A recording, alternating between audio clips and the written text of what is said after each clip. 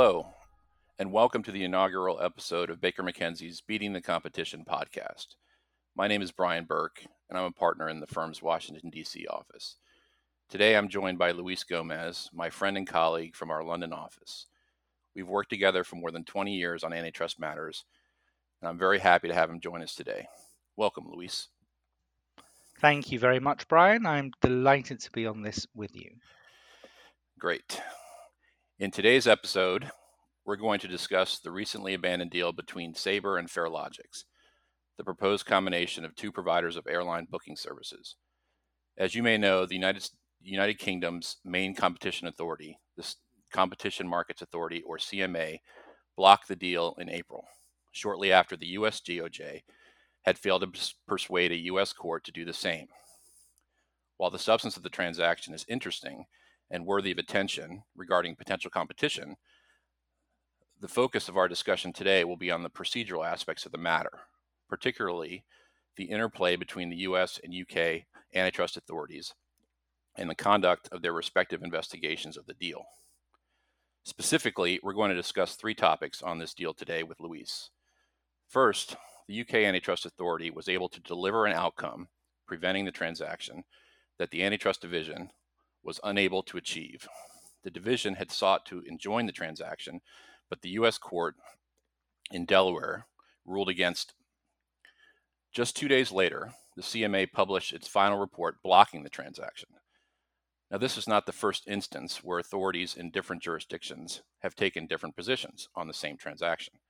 Perhaps most famously, you may recall the GE Honeywell deal that was cleared with conditions in the United States, but blocked by the EU Commission.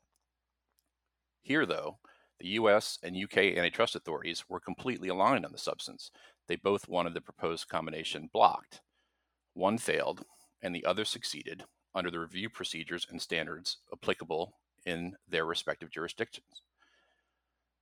The second topic for discussion is the nexus between the target, Farelogix, a US-focused operation with reportedly no direct sales in the UK and the United Kingdom.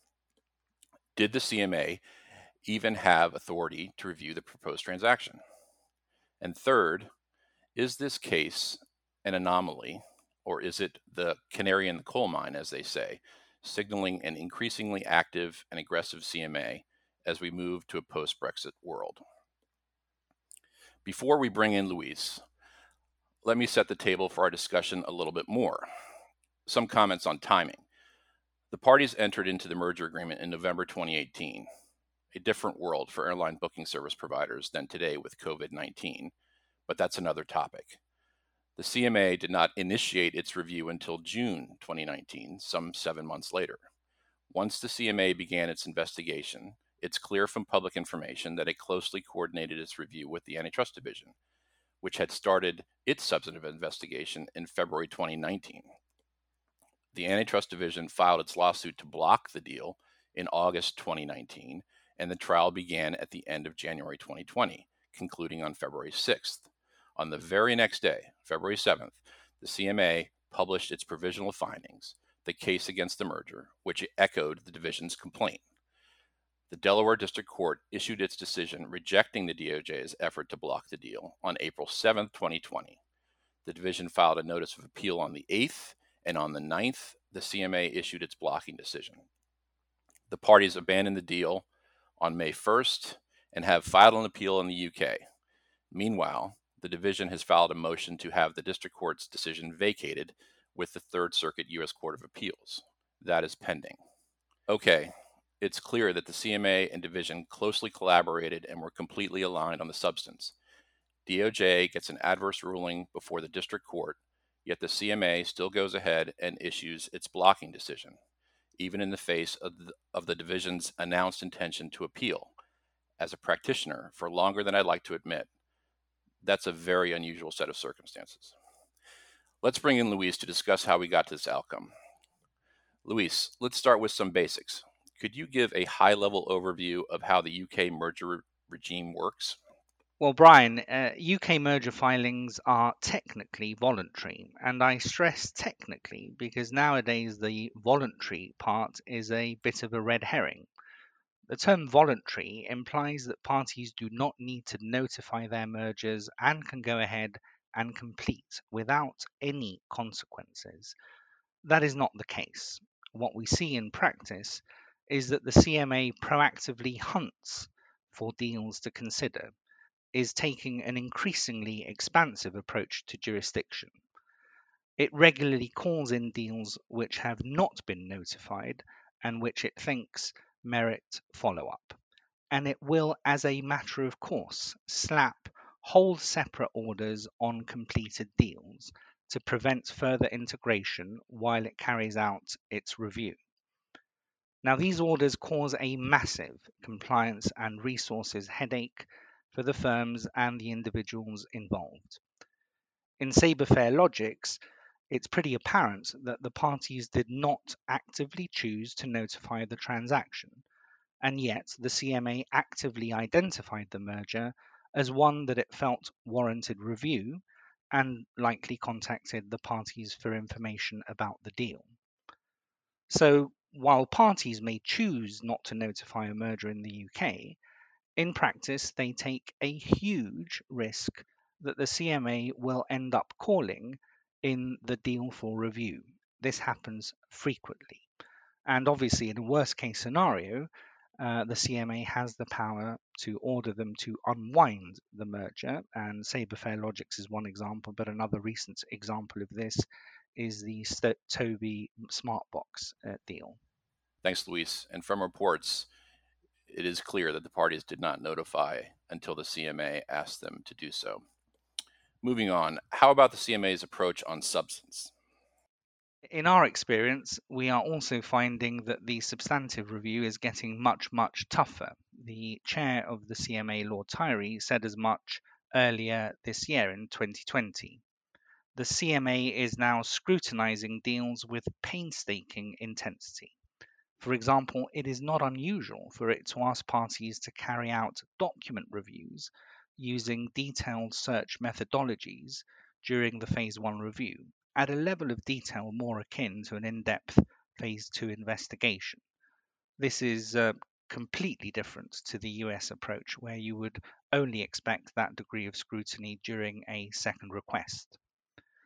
And as an aside, Brian, during the review process of Sabre Fairlogix, the CMA fined Sabre £20,000 for failing to respond properly to an information request they had issued. Sabre had wrongfully, as far as the CMA is concerned, withheld documents on the basis of claims of privilege. The amount is currently relatively low due to a statutory cap, but there can be repeated breaches and a daily fining rate. So it really does underscore the importance that the CMA attaches to its investigative powers during merger reviews. Yes, and the US has a similar daily fining structure for HSR violations. Moving to authority. In the United States, neither the DOJ nor the FTC have the ability to enjoin or block a deal themselves. They have to seek and obtain an injunction from a district court. Does UK merger review involve any similar adversarial proceeding? No, the UK system is quite different, not unlike many other European jurisdictions or indeed jurisdictions around the world. It is an administrative system. So the CMA has the power to block a merger itself. It carries out the Phase 1 and it also the in-depth Phase 2 investigations, albeit with different case teams at each stage, although in practice, some Phase 1 case team members will also work on Phase 2 cases in the interest of efficiency. If a party is unhappy with the outcome of the CMA's decision, it can appeal to the Competition Appeal Tribunal, or CAT, which is a specialist court, but only, and this is important, on judicial review grounds. It is not a de novo review nor a merits appeal. The standard of review is high and clearly favors the CMA. We will talk about appeals in a moment, but first it would be interesting to discuss why the CMA looked at this merger given that Farelogix apparently does not have a strong UK presence? Indeed, Brian, a fascinating topic and one that is at the heart of this case. Now, provided that a transaction is not notifiable to the European Commission, at least until Brexit happens, in the UK, mergers fall under the CMA's remit if the target's UK turnover is £70 million or more, and or the parties will together supply or purchase 25% or more of goods or services in the UK. These are the jurisdictional thresholds that allow the CMA to investigate. Now, note importantly that the share of supply test relates to any category of goods or services and does not have to be a relevant product market for antitrust purposes. I think it is fair to say that the CMA is taking an extremely flexible approach to the share of supply test. It is like a piece of elastic that can be stretched and molded to capture deals with seemingly no or only a minimal UK nexus. This is clearly what happened in this case. The parties argued that Farelogix had no UK turnover and does not supply any services to customers that are located in the UK. However, the CMA found that the parties overlapped in the supply of IT solutions that allow UK airlines to provide travel information to travel agents to enable them to make bookings. The parties argued that Farelogix does not have a direct relationship with UK airlines, and its only nexus to the UK is from a customer relationship it has with American Airlines, which has an interline arrangement with British Airways. A small number of tickets, including a British Airways interline segment, were processed through Farelogix services, and the CMA took the position that this was enough to be captured by the share of supply test. Essentially, a single indirect customer, like BA, was sufficient. The parties argued that Farelogix only supplies the services directly to non-UK airlines, i.e. American Airlines, and that it is not appropriate to treat British Airways as a customer of Farelogix, as British Airways did not make a procurement decision for the services. The procurement decision was made by American Airlines in the United States. The CMA disagreed with this, finding that there was a clear and active choice by British Airways to enable it to use and receive supply of the Farelogix services in the context of its interline arrangement with American Airlines, and that British Airways had regard to its competitive alternatives in doing so. Now, clearly, this case is a reminder of just how much discretion the CMA can exercise in applying the share of supply test. Farelogix does not have any UK turnover and does not supply anything directly to customers located in the UK. Its direct customer is American Airlines, not British Airways. The stretching of the share of supply test to assert jurisdiction where the UK nexus is questionable seems to be a bit of a theme at the moment. In another recent transaction, the Roche Spark Therapeutics deal, the CMA likewise asserted jurisdiction on the basis of the test, but in relation to a pipeline drug which had not yet been commercialized in the UK or generated any turnover in the UK. The drug was only at the R&D stage in the UK. Indeed, the CMA reformulated the basis for it having jurisdiction in that case, we understand, 19 times. The lesson to be learnt is that the CMA will not shy away from intervening in mergers that are seemingly non-UK centric. Thanks, Luis. That brings us to the issue of how this aggressive posture by the CMA may be checked. What body has the authority to tell the CMA that its exercise of jurisdiction is improper? Sabre has appealed the CMA decision. How easy is it to successfully appeal an adverse ruling from the CMA in a merger investigation? Well, Brian, unfortunately, the short answer is that it is not easy at all. Appeals from the CMA are taken to the Competition Appeal Tribunal, as I mentioned before, which is a specialist court.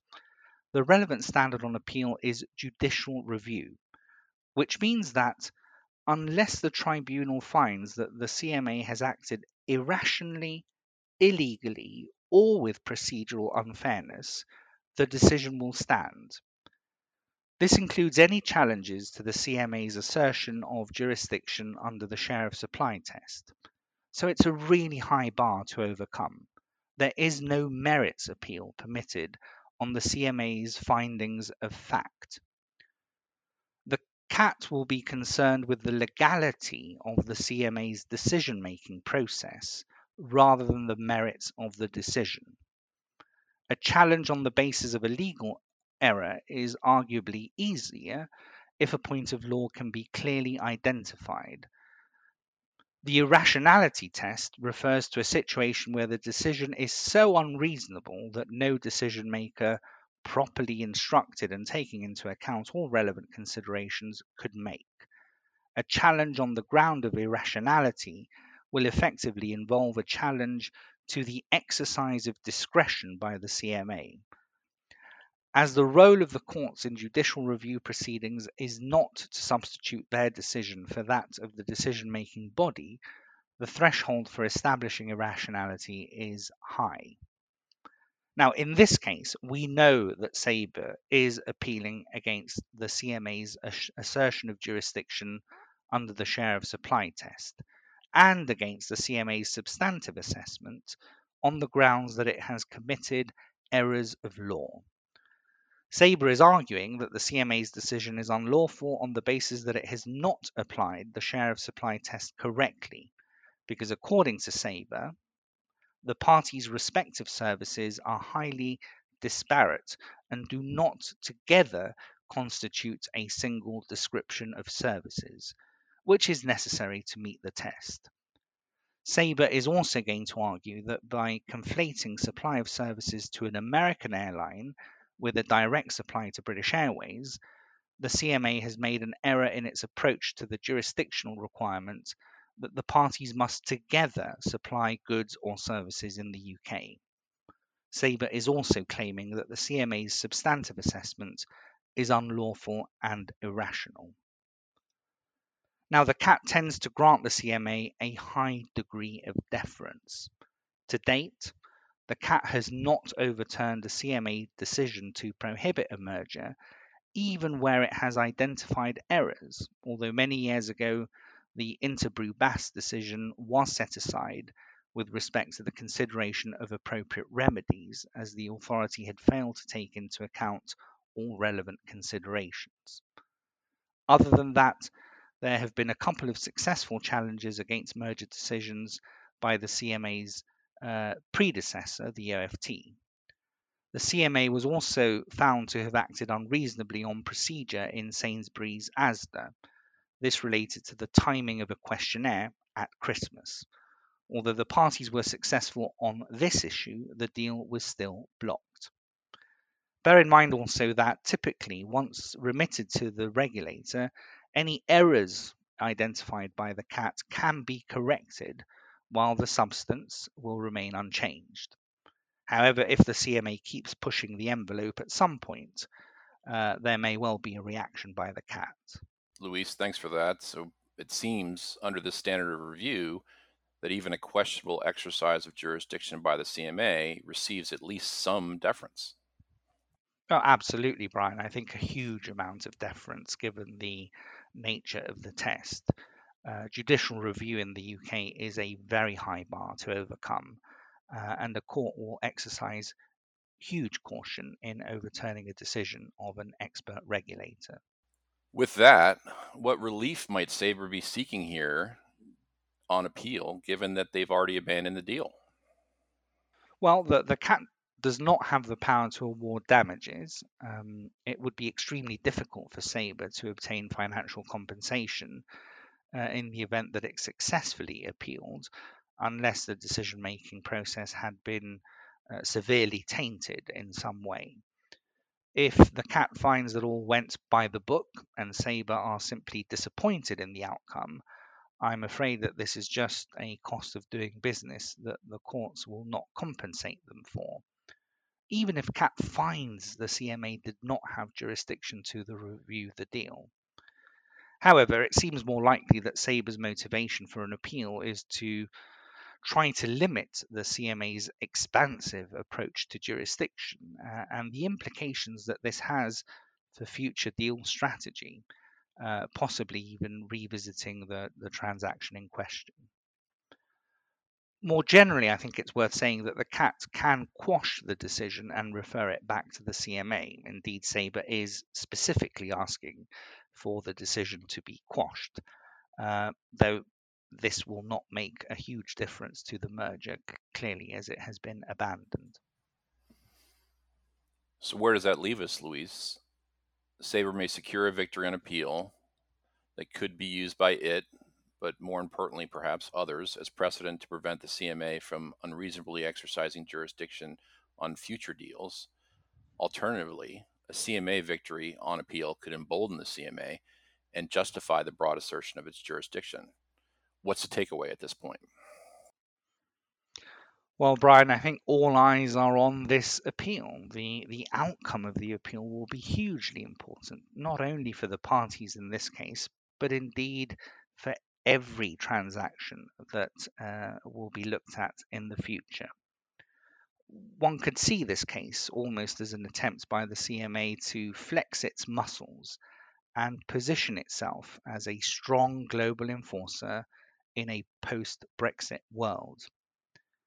If the CAT were to find that the CMA's interpretation of the jurisdictional test was flawed, that would have important consequences for CMA decision making. On the other hand, a rejection of Sabre's appeal by the CAT would represent an affirmation of the CMA's stretching the share of supply test to capture deals with limited or minimal nexus to the UK, deals that would typically not be voluntarily notified. At the moment, the CMA does not have the power to review large global deals because they typically fall within the jurisdiction of the European Commission. Once the Brexit transition period ends, though, the CMA will be able to review those same deals alongside the EU, the US agencies, and other antitrust authorities. For parties to multinational mergers, that means potentially adding an additional merger filing to the mix. And the CMA review process, as I've said, is a painful one. It is lengthy and extremely intensive in terms of the information required to be provided. Now, the CMA estimates a 50% increase in the number of mergers that it will review post-Brexit. This, along with an increasingly interventionist attitude by the CMA, would mean that the UK merger control considerations need to be high on the agenda when planning deals, even, it seems, where a merger seems to have limited impact in the UK. We have certainly seen an increasingly aggressive approach by the CMA in the last couple of years. Since 2019, it has blocked 5 mergers and a further 5 were abandoned after having been referred to a phase 2 investigation. This is up from just 1 prohibition and 2 abandoned mergers in 2018. Well, Luis, seems a lot hangs in the balance. We'll be watching on this. Once this is all settled, perhaps you can come back and help us understand where things have shaken out. Thanks again for joining, Luis. With that, we want to thank you all for listening. We hope you found it informative. And know that we at Baker McKenzie wish you, your friends, family, and colleagues all the best as we collectively endure the COVID-19 crisis. Stay safe and keep healthy. Hope to have you join us on the next episode of Baker McKenzie's Beating the Competition podcast.